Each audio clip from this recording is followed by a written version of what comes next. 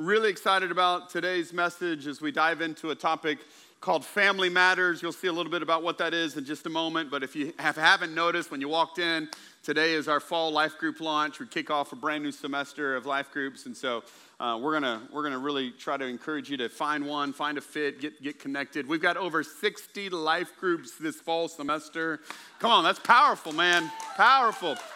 Here's what excites me the most. We've already got over 350 people already registered, signed up in and bar and stuff like that. So really excited about that. But hey, it's a good weekend. How many of you stepped outside and you're like, thank you, Jesus? Just anybody just worshiped a little louder today just because you weren't sweating? Like it was just like, thank you, the Lord. Hey, listen, as I say, if you don't thank God for it, he takes it from us. So just keep thanking him. Like, God, we thank you. Thank you, Jesus. Send the rain. Keep sending it all. Send the cool weather. We're glad that you're here. But hey, it was a great weekend. I hope you got a little bit of refreshment this weekend and some encouragement this weekend. Come on, LSU won and Alabama lost. So I'm kidding. We had a lot of wins across. I mean, a lot of our schools won. It was a great winning weekend. Now, as we know with football, that can always change. But we're gonna pray for our saints today. Man, I'm glad that you're here, and yet again, those that are online. If I haven't had a chance to meet you, my name's Pastor Josh, and Lindsay and I are, man, so honored to pastor one of the greatest churches. We love you, and I'm so excited to get to share a little bit of really what is a passion point of my life. This is really kind of a life story. Last weekend, I kind of shared a message that the Lord really put on my heart about how do we move forward as a church. What is God calling us to? We talked about priorities and putting God first. We talked about people and choosing right relationships. We talked about purpose and making a difference in other people's lives. And today, I want to really dive into the people side of things. And what is that for us? Why is that a big deal? What does God want that for you? But I thought today I would start by showing you a couple of pictures, okay? So when I show these pictures, I want you just to, you can holler back at me words that come to your mind, okay? So any word that comes to, well, let me be very careful with that.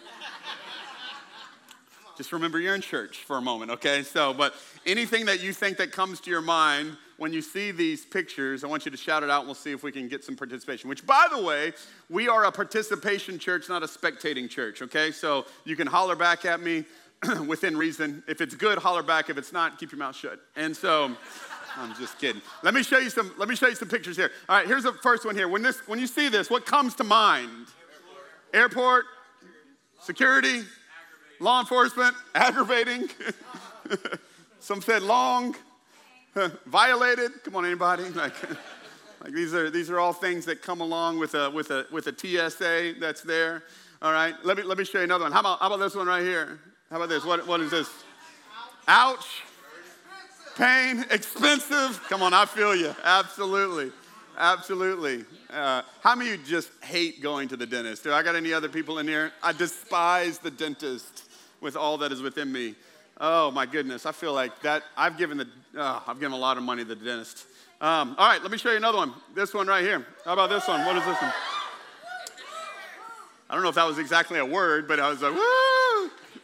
Okay, there's a lot of different words. There's a lot of different. How many of you have been to a LSU game? You've been to one? Okay, how many of you never been to one? Never been to one? Okay, so if you've never been to one, there's all this kind of lead up to what this moment is like. 100,000+ people cheering on 11 people in tights. It's amazing.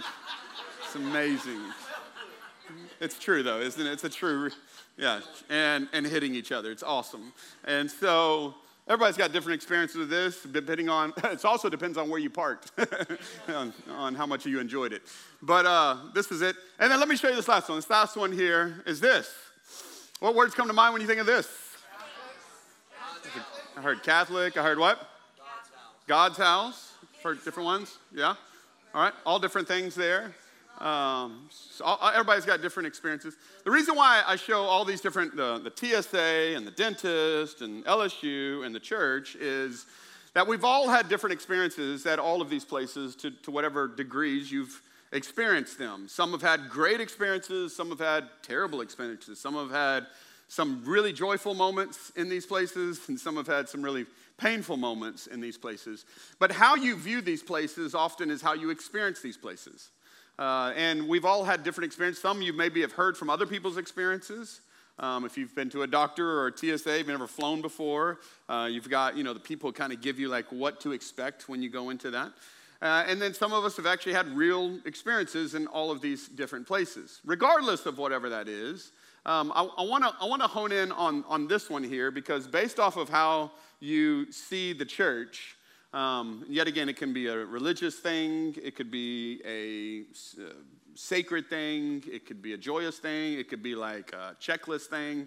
But how you view the church is often how you experience the church. And if you view the church as a place to go to, or as a service to attend, but ultimately what my heart is today, and I want to do everything that I can to try to convey what I think is God's heart, is that I don't believe the church is a place you go to or a service you attend. Come on, I believe it's a family you belong to. And it's all throughout Scripture that we see this idea. So I want to piggyback a little bit off of a scripture I used last week. And I want to dive into this a little bit more, and I'm going to add more to it today. And so if you've got some notes, go ahead and pull them out, which, by the way, all of these notes are on our OSC Connect app. If you type in OSC Connect in your app store, you can pull up our app, and this is right there first and foremost on our app. Every week, you can download them if you want. You can share them. They're there. If you're a digital person, they're there for you. But I want to read Ephesians, the book of Ephesians, and I want us to put that scripture up for me. Ephesians chapter 2.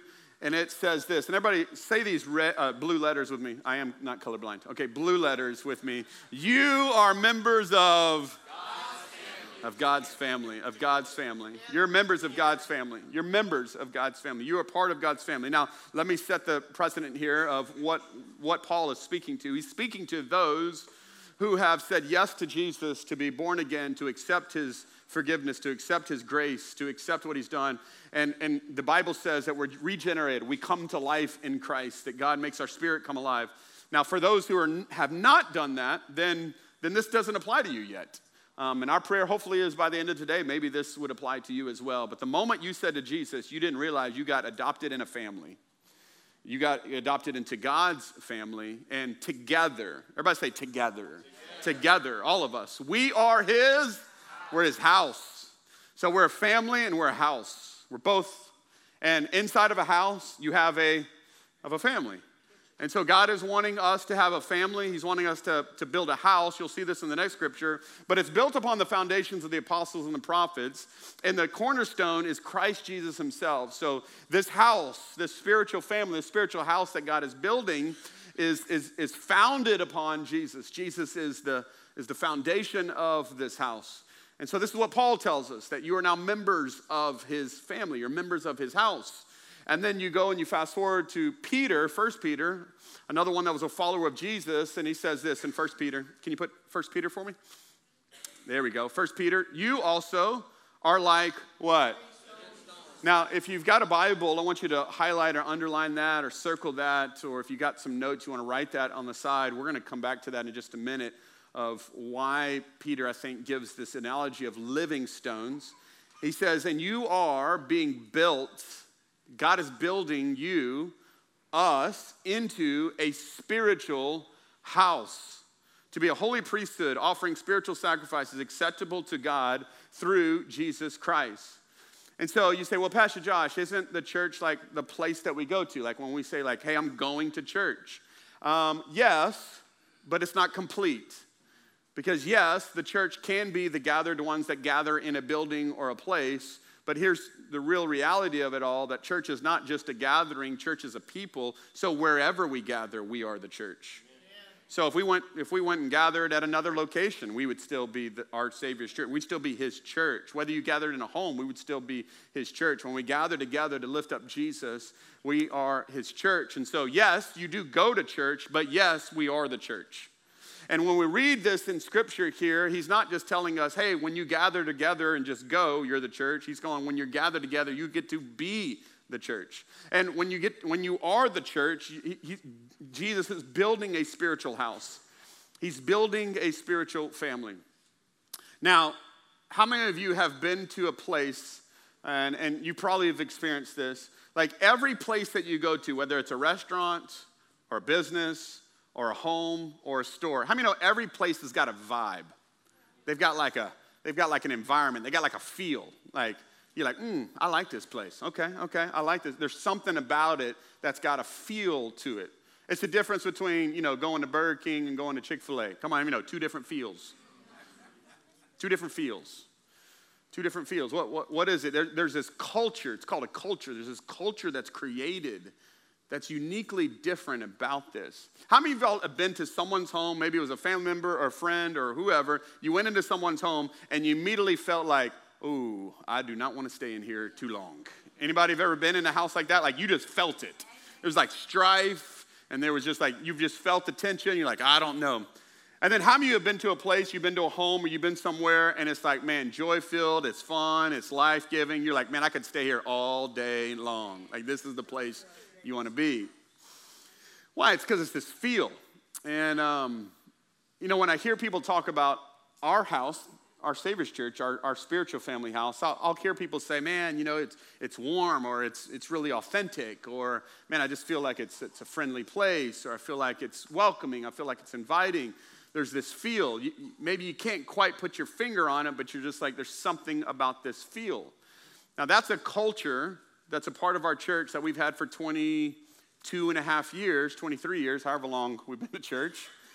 And it's this value that I want to preach on today, which is the value of spiritual family. Spiritual family. And this idea of spiritual family is one that is awesome when you experience it, but it's not easy. And it can come with a challenge, of course, and we'll dive into that a little bit in just a minute.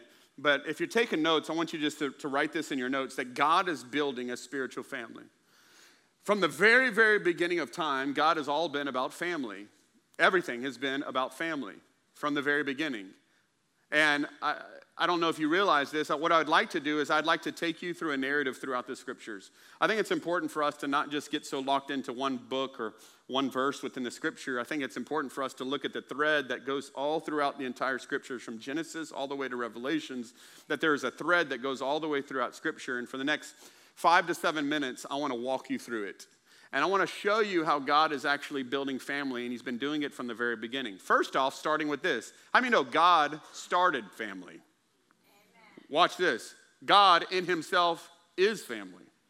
God the Father, God the Son, and the Holy Spirit. Just within the Trinity, just within the Godhead is a family.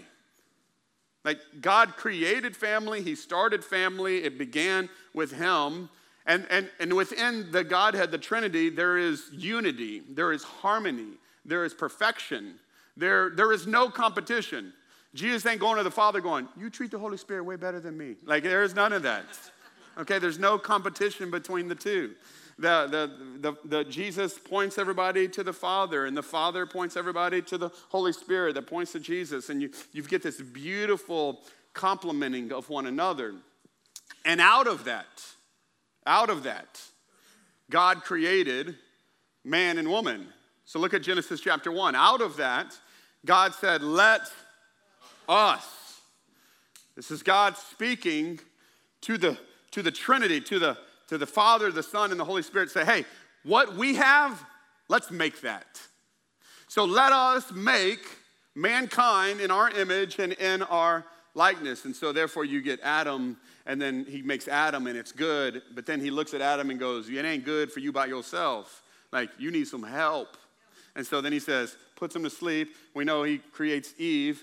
He wakes up and he says, here, you need help. You have her. All right? Now, you guys be fruitful and multiply, and now you're going to make a family. And you're going to have sons and daughters. You're going to have a family. And we, of course, know that it was only good for 2 chapters. Because how many know, watch this, whatever God creates, the enemy wants to divide. Whatever God creates, the enemy wants to break up. Whatever God creates, the enemy wants to destroy. And we're only 2 pages into the Bible, and the enemy is already on his assignment to try to get them to disobey God and to do their own thing. And of course, they follow that, and sin enters into the world, and it shatters their relationship with God. No, God is no longer walking with them as he did. He's got to kick them out. And then God begins this restoration plan of what will come many, many years down the road where we get Jesus. But then you keep going through the Old Testament, and God is still about family. Adam and Eve have a family, and then God introduces us in Genesis to a guy by the name of Abram. And so we get Abraham. And we get this verse here in Genesis chapter 17. No longer will you be called Abram, your name will be Abraham, for I have made you a father of many nations. And you're going to see yet again all throughout Scripture this kind of familial language that God is creating fathers and mothers and sons and daughters, because God doesn't want us to be fathers and mothers. How many know he wants fathers and mothers to have sons and daughters? And he says, through your people, through these people, I'm going to make you a father of nations. And so we get all of God's people, the children of Israel, come out of this. And so then you keep fast forwarding, and then you get people like Ruth, who is a Moabite, but gets married into Boaz, which married into it. And out of her legacy comes David. Out of David's legacy comes Jesus. It's all been about a family that God has been going after. God has been building people into his family. Then we get to Matthew chapter 1, and here comes our Messiah, Jesus. Watch this. And Jesus is born into a family. He's born into a family. Jesus could have ascended down. I'm here. He did not. What did he do? He came through a family. All of Matthew chapter 1 is the chapter you skip. Why? Because it's all of Jesus' family. It's his entire lineage. He beget him, beget him, beget him, beget him. You're like, how many begettings we got? Okay, there's like a lot of begetting. Why? They're trying to show you that Jesus came through family, okay, through the power of the Holy Spirit. Mary births Jesus. Jesus is born into a family. Jesus is raised in a family. Jesus has brothers and sisters, whether you know that or not. Jesus has brothers and sisters like you and I. Jesus has a family. 30 years he starts his ministry, and one of the first things that he does is he builds a family. He recruits 12 people to come into his spiritual family, and for the next 3 years, he's going to spend 3/4 of his life with this family that he has created. Jesus is all about family, doing life together. Even Jesus says, I can't do this alone. I need to be within a family. He calls these men to follow him and to walk with him. And then, of course, we've got him. He dies, he resurrects. And then as he's about to ascend, he says, all right, guys, now it's on you. And the birth of the New Testament church starts with the Holy Spirit coming down, and the New Testament, the early church, the first church is started. And guess what the first church acts like? A family. Don't believe me? Look at Acts chapter 2. In Acts chapter 2, all the believers were together. You're going to see these words. This is why these shirts say this. This isn't just a catchy phrase. This is Bible. That everything is together. We're doing this together. They had everything in common. They sold their property and their possessions to give anyone who had need. The next verse says, and every day they continued to do what? Meet together in the temple courts. They broke bread in their homes, and they... Come on, listen. Eating is spiritual, y'all. It's spiritual. How many of y'all want to go do some spiritual things after this? All right, we're going to eat together. And they were glad and sincere hearts. And out of this, who meets together? A family. Who stays together? A family. Who helps one another together? A family. Who eats together? A family.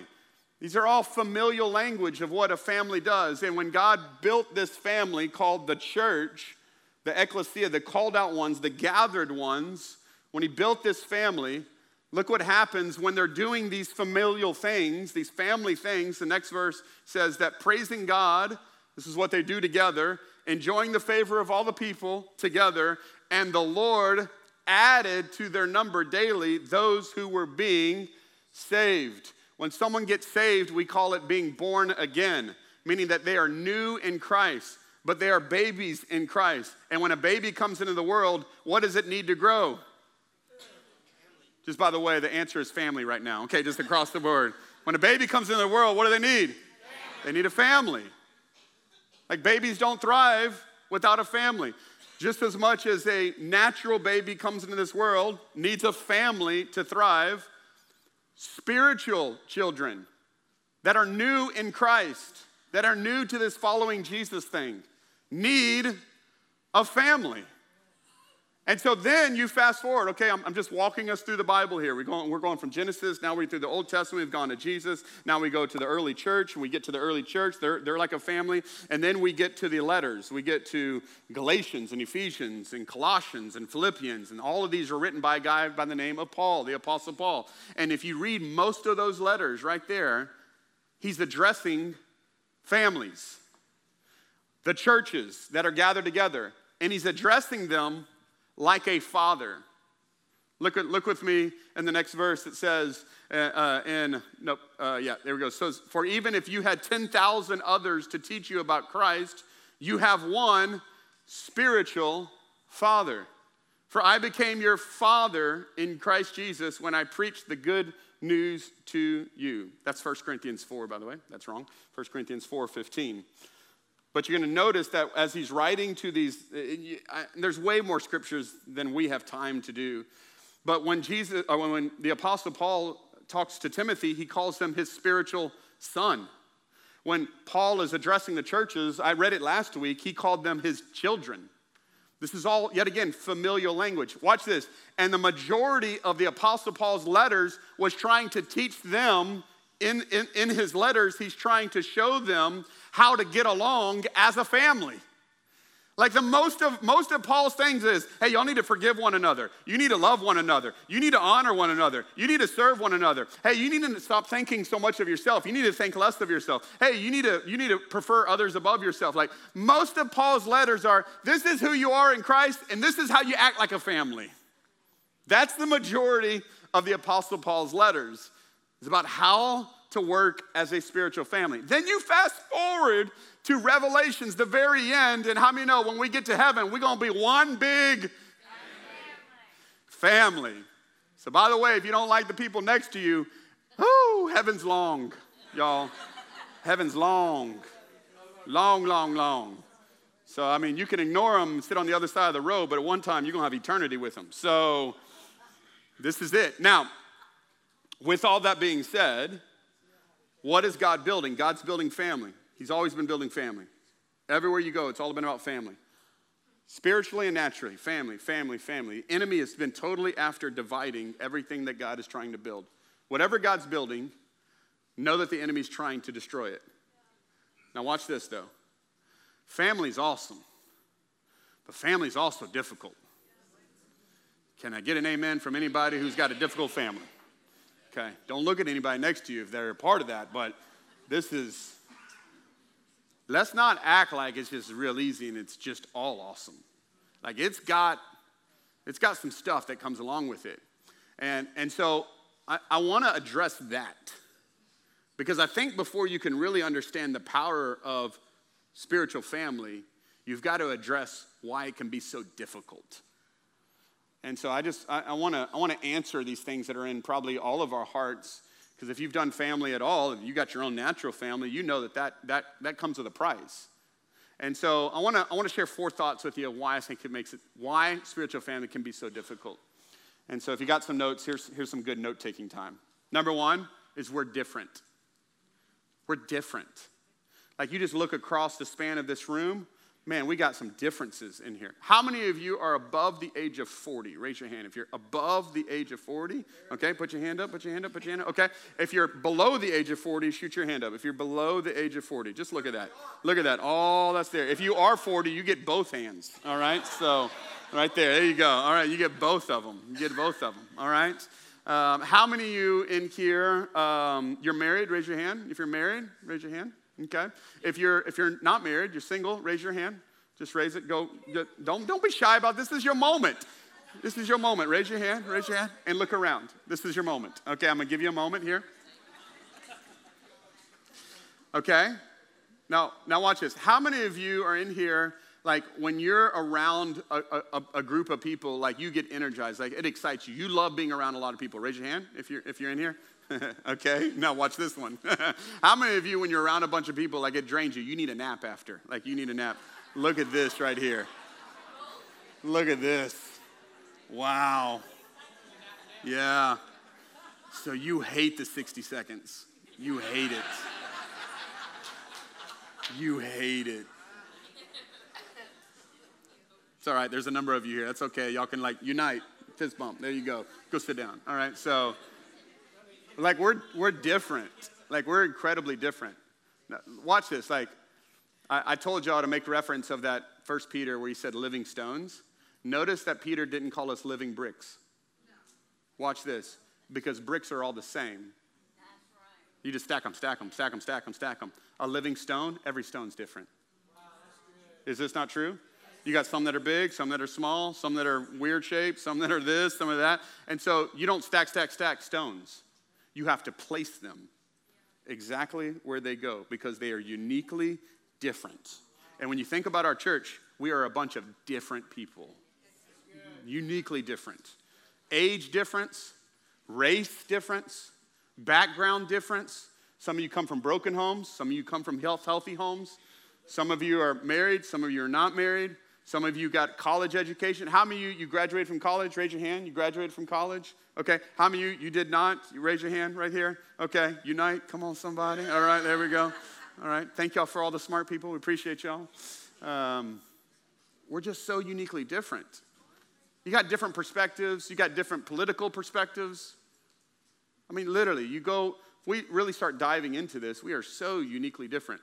We've got people that live in Jennings and many of you that don't live in Jennings. I mean, just all over the gamut. Some have children, some don't have children. Some never want children. Some want tons of children. God bless you. And so, now here's the deal, though. This is really a big part of what makes spiritual family difficult because in our differences, it can be awkward. Because when you put a group of people together that have such unique differences, in order to be unified, you have to put aside your differences and rally around your common things. And the one thing that puts all of us in the same room together is only one man, and his name's Jesus. Are y'all with me? Now, there are other things that we, can rally around, but at the end of the day, what's the glue is Jesus. So this past week, I'll do this every so often, is that when I'm writing messages, I'll ask for some input. And so we have a OSC Jennings eFam page, or group that is on Facebook, which, by the way, if you're not on it, jump in it. We've got probably over 1,000 people that are in it. And oftentimes we'll share stuff that's going on in the church.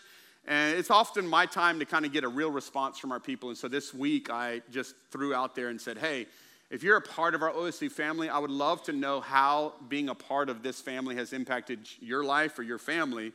And many of you commented. And I want to show you some of these because I don't want this just to be theoretical. I don't want this just to be even just scriptural. I want this to be very personal. And I want you to see how this plays out. I want to give you a vision of what actually spiritual family looks like, and not just in the head, but also in the heart. And one of the persons that responded, they said this. This is one of the things that they said, and I thought, man, this is such an awesome thing. They said, one of my favorite things about our church is I think it looks like a little glimpse of heaven, a variety of all walks of life. Come on, how many know that's what we want to be like? We want to be heaven. We want to be multicultural, multi-generational, multiplying church that's impacting a region. And how many know you need young, old, black, white, whatever differences that you have? How many know we need them all to reach all people here in Jesus? Okay, so that's the first thing, is that we're different. Number two is we crave convenience. We crave convenience. Our culture idolizes convenience and comfort. Now, I don't know, yet again, maybe some of you that were 40 and above, you would remember this, but back in the day, y'all remember back in the day, like, there were no TVs in the car. Y'all know that, right? Like, there was only a radio. There was maybe a radio, and maybe even just AM or FM, maybe. And the only one that actually got to touch it was the one who drove. So, I mean, you could put your suggestions out there, but it didn't really matter. Like, you're on an 8-hour road trip with whatever dad wants to listen to the whole time. All right, this is how it was. And my family used to have a station wagon, and it was like extra ghetto because we had a back row seat that faced the back window.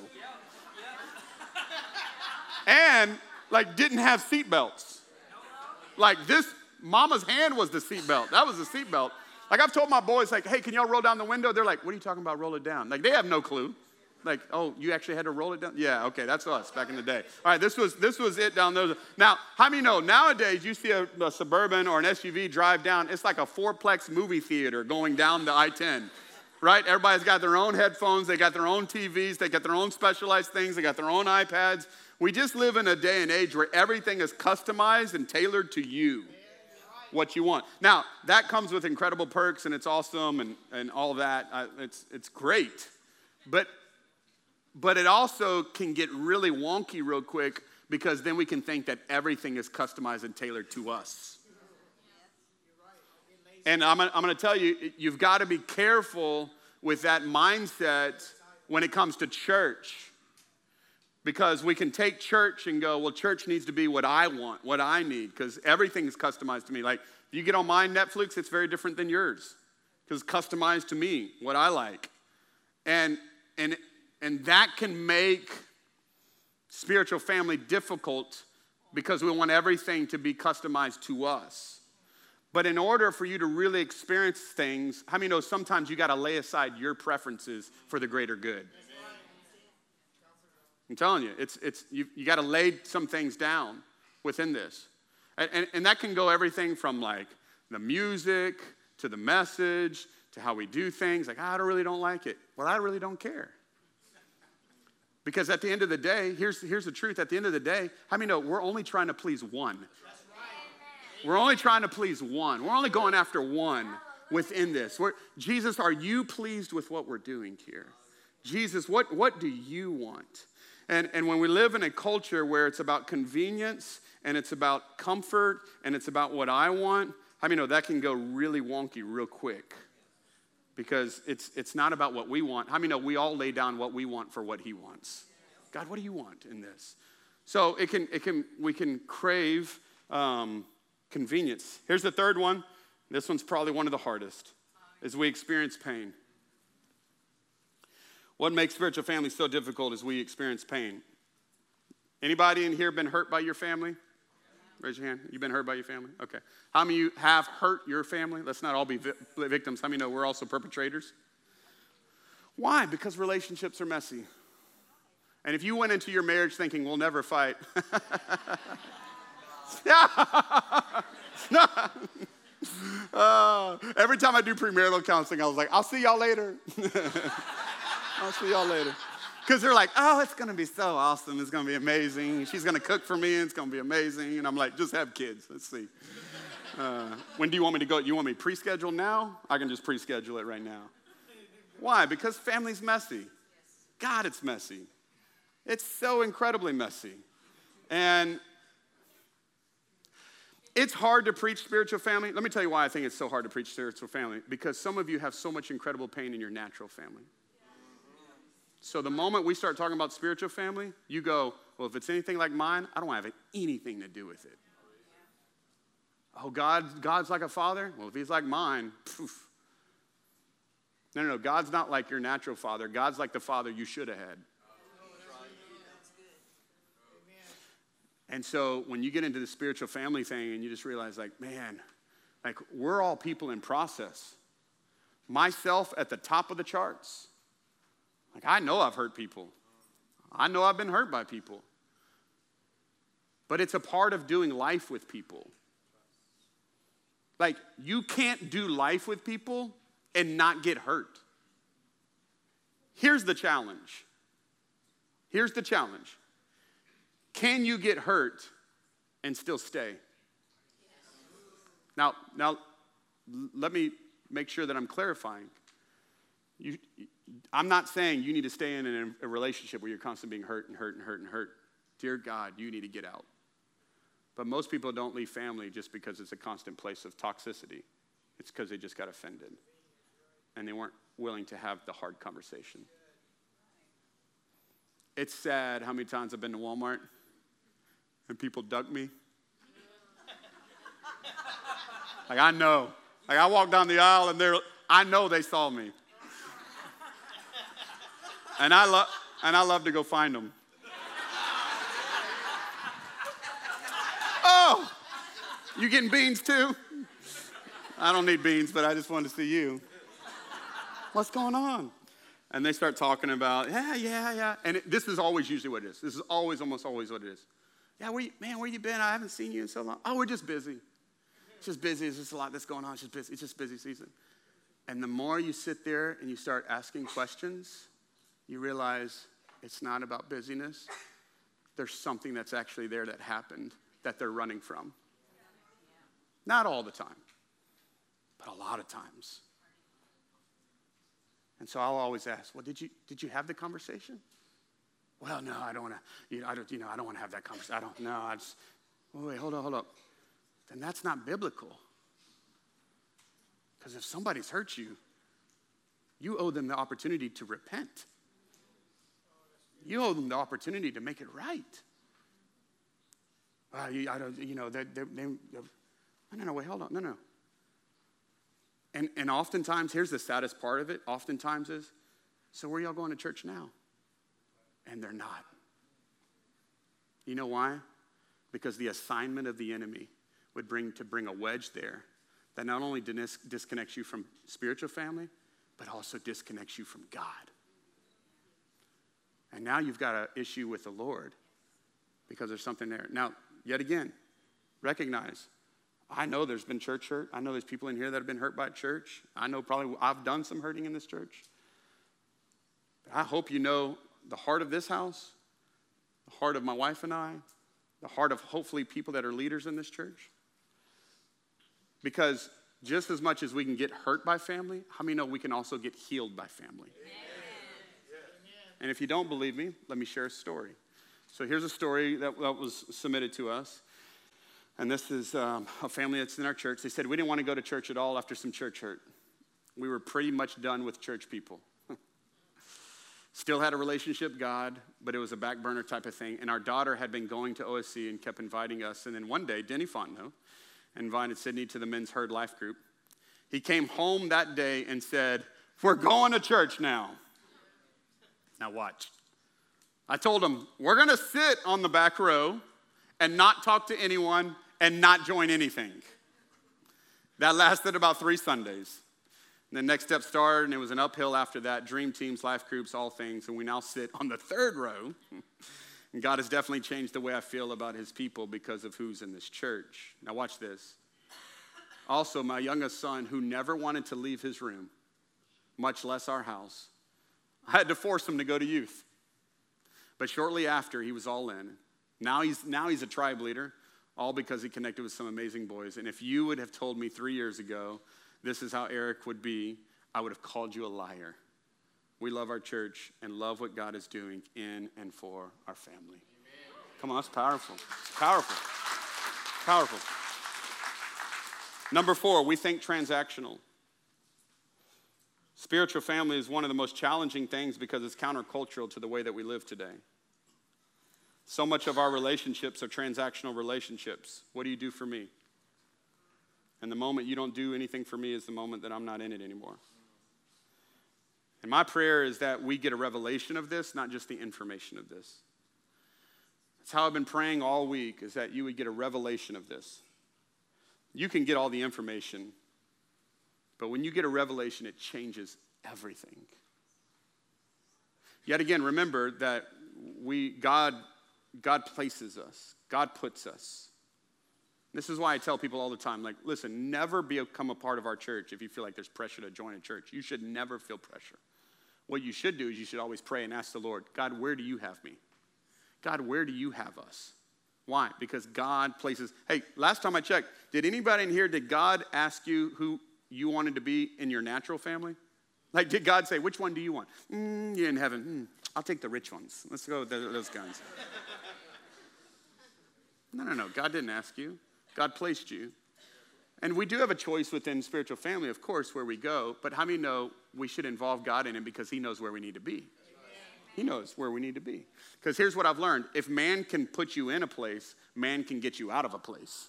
But if God puts you in, that's huge here. So spiritual family is hard. It's really hard. Really hard. It's difficult. We're different. Got transactional. We've been hurt. We've got convenience. But it's worth it. And it matters. And so I want to end today with why it matters. Why does it matter? And Pastor Josh, I'm coming. Isn't that good enough? I mean, yes, to a degree. Here's the beauty of it. You don't have to be in spiritual family to go to heaven. You can go to heaven without spiritual family. That's what Jesus is. Jesus is all that you need. Yes. Yes. But you would miss out on so much that God has for you. So let me give you 3 reasons why it matters. Number 1 is because it's how God designed us. God designed us with family. I just shared the whole Bible, in a sense, of an overview of how God designed us for family. You saw these words together. Together, together, together, together. It is God, the enemy's plan for separate, separate, separate, isolated, isolated, isolated. But God's desire is together. This is why he put you in a family. This is why he created family. This is what he's done. Psalm 68:6. God sets the lonely in families.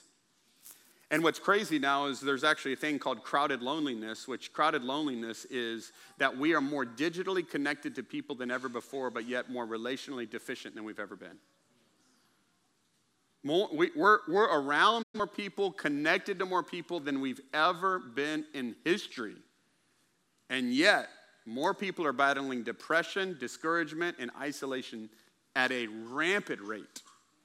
It's because we're connecting with people in a digital form, but how many know digital only goes so far? I talked to somebody the other day, they're like, yeah, I just kind of do church online. You know, I watch Joel Osteen, I watch this, and I watch this, and here my thing was. So who shows up when you're in the hospital? Because I don't think Joel's coming to you. I know Joyce ain't. Now, it's great for those to be a supplement, but how many know they can't be the main? It's great to learn from, but you got to have people that you can do life with because you're designed for this. God's created you for this. We have these words that we want to have in our lives that connect with us. Words like included and known and seen and loved and valued and belong. These are the things these are core at our core of who we are. And so God says this. So yet again, let me show you a story. This is from a lady that's in our church, and she wrote this. For decades, I tried to fill a void in my heart with countless meaningless relationships and ridiculous amount of bad decisions. I couldn't figure out why I always felt empty. It got to the point where I couldn't feel anything at all, so I started purposely hurting myself just to have some sort of emotion. I felt unworthy, and I felt invisible. She goes on and she says, I was invited to OSC many times by my best friend, but I always had an excuse why I couldn't go. I finally gave in, and as soon as I turned into the parking lot, I was overcome by feelings I had never had before. For the first time in a very long time, I had hope. I dove headfirst into any way that I could get more of God. I went through inner healing and freedom. My eyes were open to all the things that I used to try and give myself peace or sanity. It was at that point that I knew what I needed to do. I chose to accept Jesus into my heart and into my life, and then I hit the ground running. I began finding people who spoke life over and into me, and my family at OSC not only helped save my life, they led me to saving my soul. Come on. This is huge. Why? You're created for this. Number 2, it's how God grows you. It's how God grows you. You hear little things that we say around here often, your destiny's tied to your relationships. Or we'll say things like, when you find your people, you find your purpose. When you find your people, you find your purpose.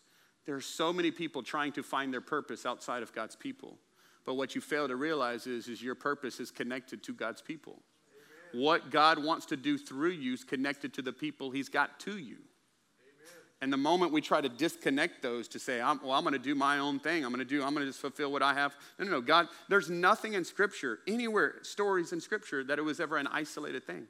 It was always done in the context of community and with people. The early church, people. 12 disciples, people.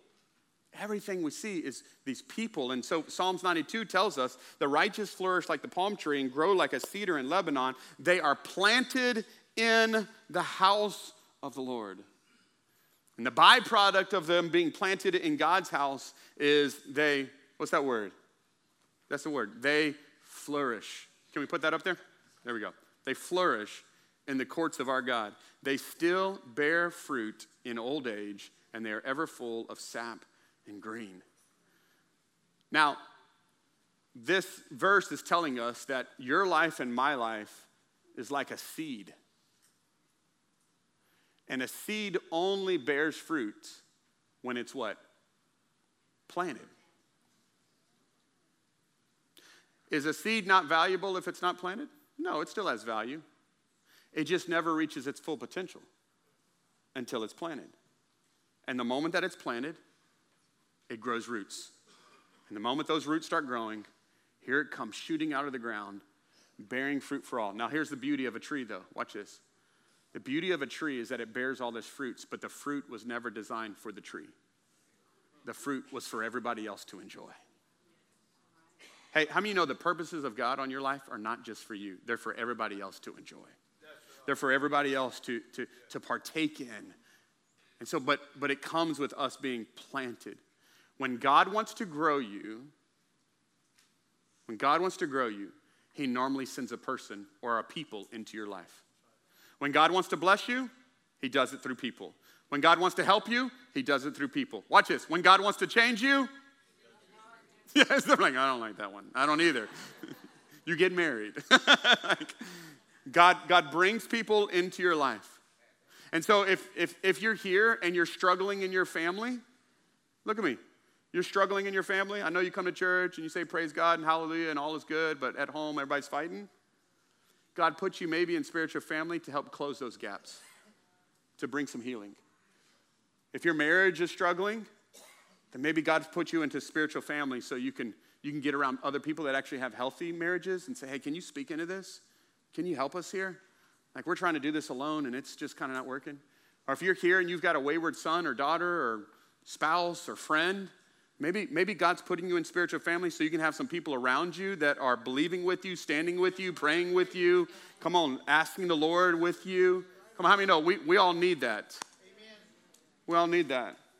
Like I literally just, between the 8 and 9 a.m. service, we've got a guy that's in our church that just texted me and said, hey, pray, my dad is in ICU right now. Like he's like deflated lung, all of the stuff that's going on. Like, can you just pray? And I said, okay, well, what room number? And by the time I was already done, Pastor Stephen already found me and said, hey, we're going to go this afternoon? Yeah, we're going. Yeah, we're going to go. And the beauty of a spiritual family is the more that other people are finding out, the more that they're going to get involved. Why? Because when God wants to bless us, help us, change us, grow us, he does it in the context of people. He does it in the context of family. This is how he chooses to do it. Yet again, don't believe me? Let me show you a story. So, it says, before I started OSC, depression was an everyday thing. If you're in here and you battle depression, it's a real deal, by the way. And it's a real deal even if you love Jesus. And this person was experiencing it every day and says, I didn't want to wake up most days. My marriage was failing. Divorce was a real option. My family was just toxic and everyone was always on edge. Some of you may resonate with this. We weren't in a good place, so we started going to OSC in April of 2022. This is just last year.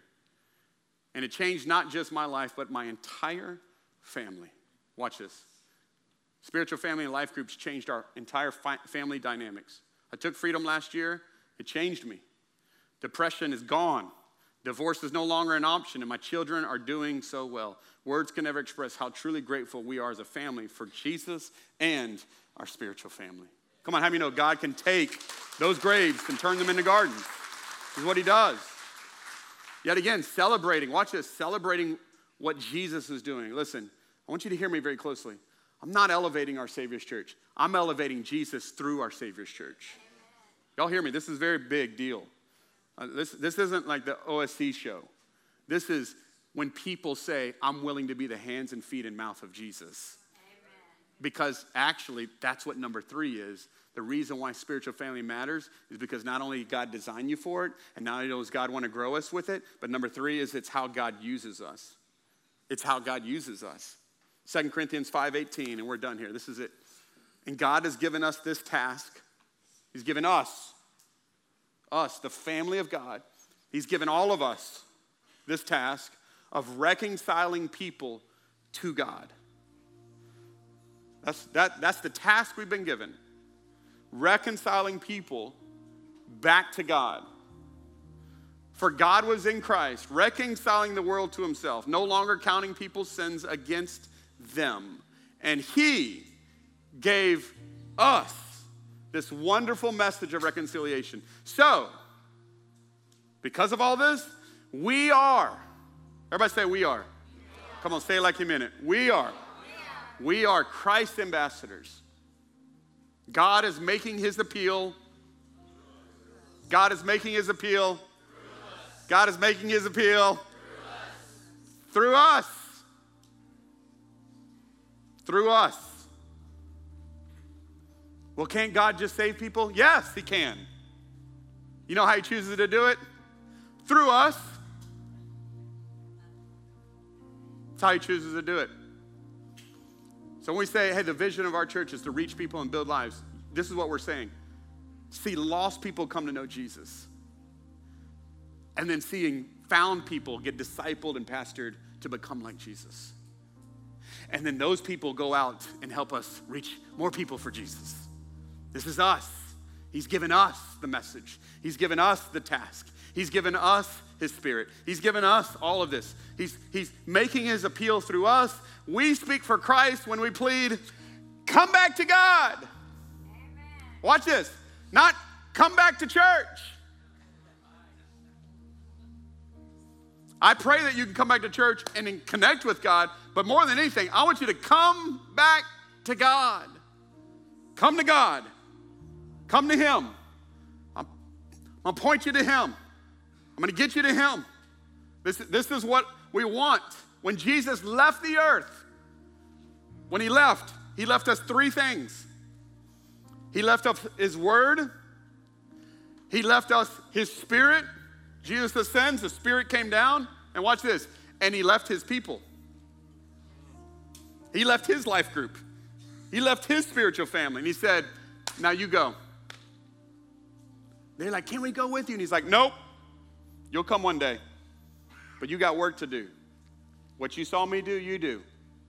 Just do what I did. But you're going to need me. You're going to need me. So I'm going to give you the Holy Spirit. He's going to fill you. He's going to give you power. And Acts chapter 1 and 2 tells us he's going to give you the Holy Spirit. Why? Just so we can have all these goosebumps? No. So you can be my witnesses. So you can be my ambassadors. So you can go out into your workplace and compel people. Come back to God. Come back to God. So wherever you work, whatever school you go to, whatever, God gives us a spiritual family so he can use us to compel people to come back to God. So I end with a story of this. So we just kicked off Manhood University this past Thursday. Super excited, man. We need to celebrate. Over 120 men are in Manhood University. Largest one we've ever had. Biggest one. Guys connected. Powerful. So at my table, so I lead a group. Because I'm not calling you to do a life group if I'm not in one. So I'm in a group. I'm table 9. Table 9 represents. And so last semester, January or so of last year, I get a call from a guy that's in my life group. And he says, hey, Pastor Josh, man, can you pray with me? I've got a guy that works at my job, and he's one of my managers, and he's depressed, he's discouraged, he's in a really, really bad place. I think you need to meet with him.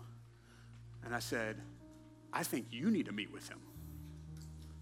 He was like, no, I think you need to meet with him. I'm like, no, you need to meet with him. Like, that's your employee. Like, I said, I'll tell you what, I'll pray for you. And I'm going to pray that God gives you boldness and courage and that you go meet with him. And you sit down with him. This is a perfect moment for you. Okay. So he goes off. Calls him the next day. Man, he's searching. I said, I'll tell you what, I'll put some tools in your hand. Listen, we record all the manhood stuff. Have him go start watching the manhood sessions, and then y'all just meet. Just talk about it. What's God speaking to him? I said, okay. He said, hey, can I bring them to the next one? I'm like, yeah, absolutely.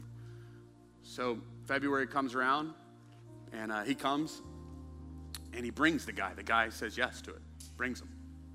So we're sitting in this table, And all of these guys love Jesus. All these guys have a walk with Jesus except for this guy.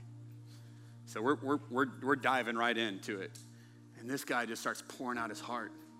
Literally, I'm like, wow. Because you normally don't get that on the first session. The guys are really quiet, and most guys don't talk anyways. But this guy just started pouring out his, man, I'm just lost. I'm trying to find, I'm battling depression. I'm doing all this stuff he's talking. So all 8 of us, or whatever, however many that we had, just start pouring into him. Just encouraging him, telling him about the love of Jesus, sharing the gospel with him. And he doesn't give his heart to the Lord there. He just takes it all in and he leaves.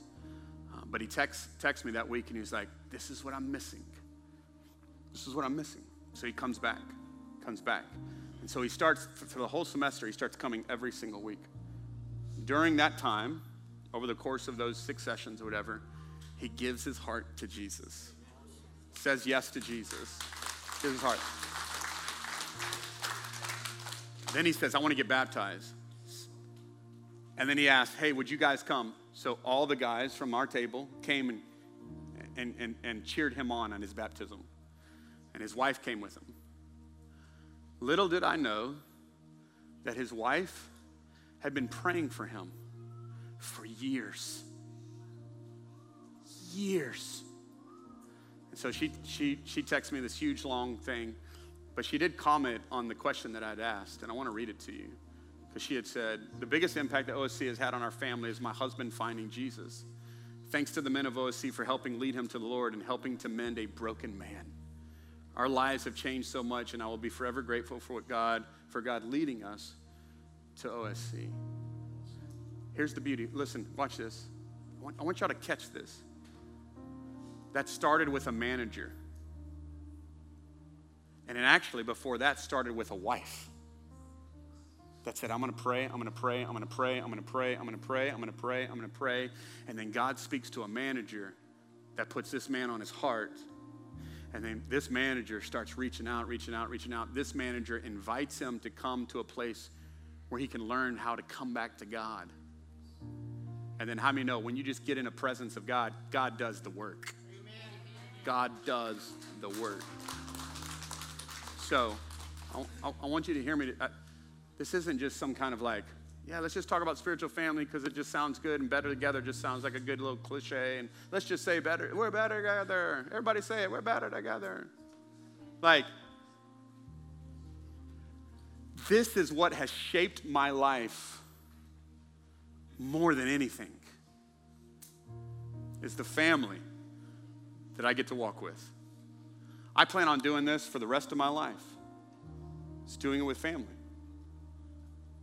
I've been here for 2 decades, not because I found a great church, but because I found an amazing family.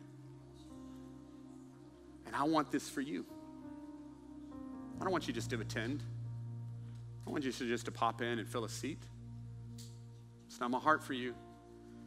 My heart is that you've got some people in your life that you can pick up the phone when the tragedy hits, that you can pick up the phone when you're celebrating, that you've got some people, listen, not everybody needs to know you, but somebody needs to know you. Somebody needs to know what's going on here. And God is making his appeal through us. Come back to God. Come back to God. Being connected to spiritual family is God's greatest desire, and it's Satan's greatest threat. So he's going to do everything he can to prevent you from getting plugged into it. Well, I'm busy, I'm this, I live over here. Yeah, I know. Life's busy. Yeah, I know. You've been hurt. Me too. Yeah, I know. It's inconvenienced. God, do I know that. Seems like every night there's life group. I'm like, I could just stay home right now. Everything is pushing against me to not be engaged. But then I realized, man, how rich is my life because of the relationships that God has in it. Father, we love you. God, we thank you today for the opportunity that we have to gather. And Lord, the number one thing that unites us as a people It's not commonalities of life or race or age or beliefs. What really rallies us all together is Jesus. That Jesus, you pursued us. Jesus, you invited us. And Jesus, when we say yes to you, you adopt us into your family. That once we were blind, but because of you, we now see. Once we were lost, but because of you, we're now found. Once, God, we were enemies of you, but because of your rich grace and mercy, you've now adopted us as your children. And if you're here in this room and you've never said yes to Jesus, to following him, to surrendering to him, to making him the Lord of your life, man, that is the first step. The first step is that today Jesus offers, come back to me. Come back to me. And if you're here in this room and you say, man, God is calling me right now. He's calling me to come back to him.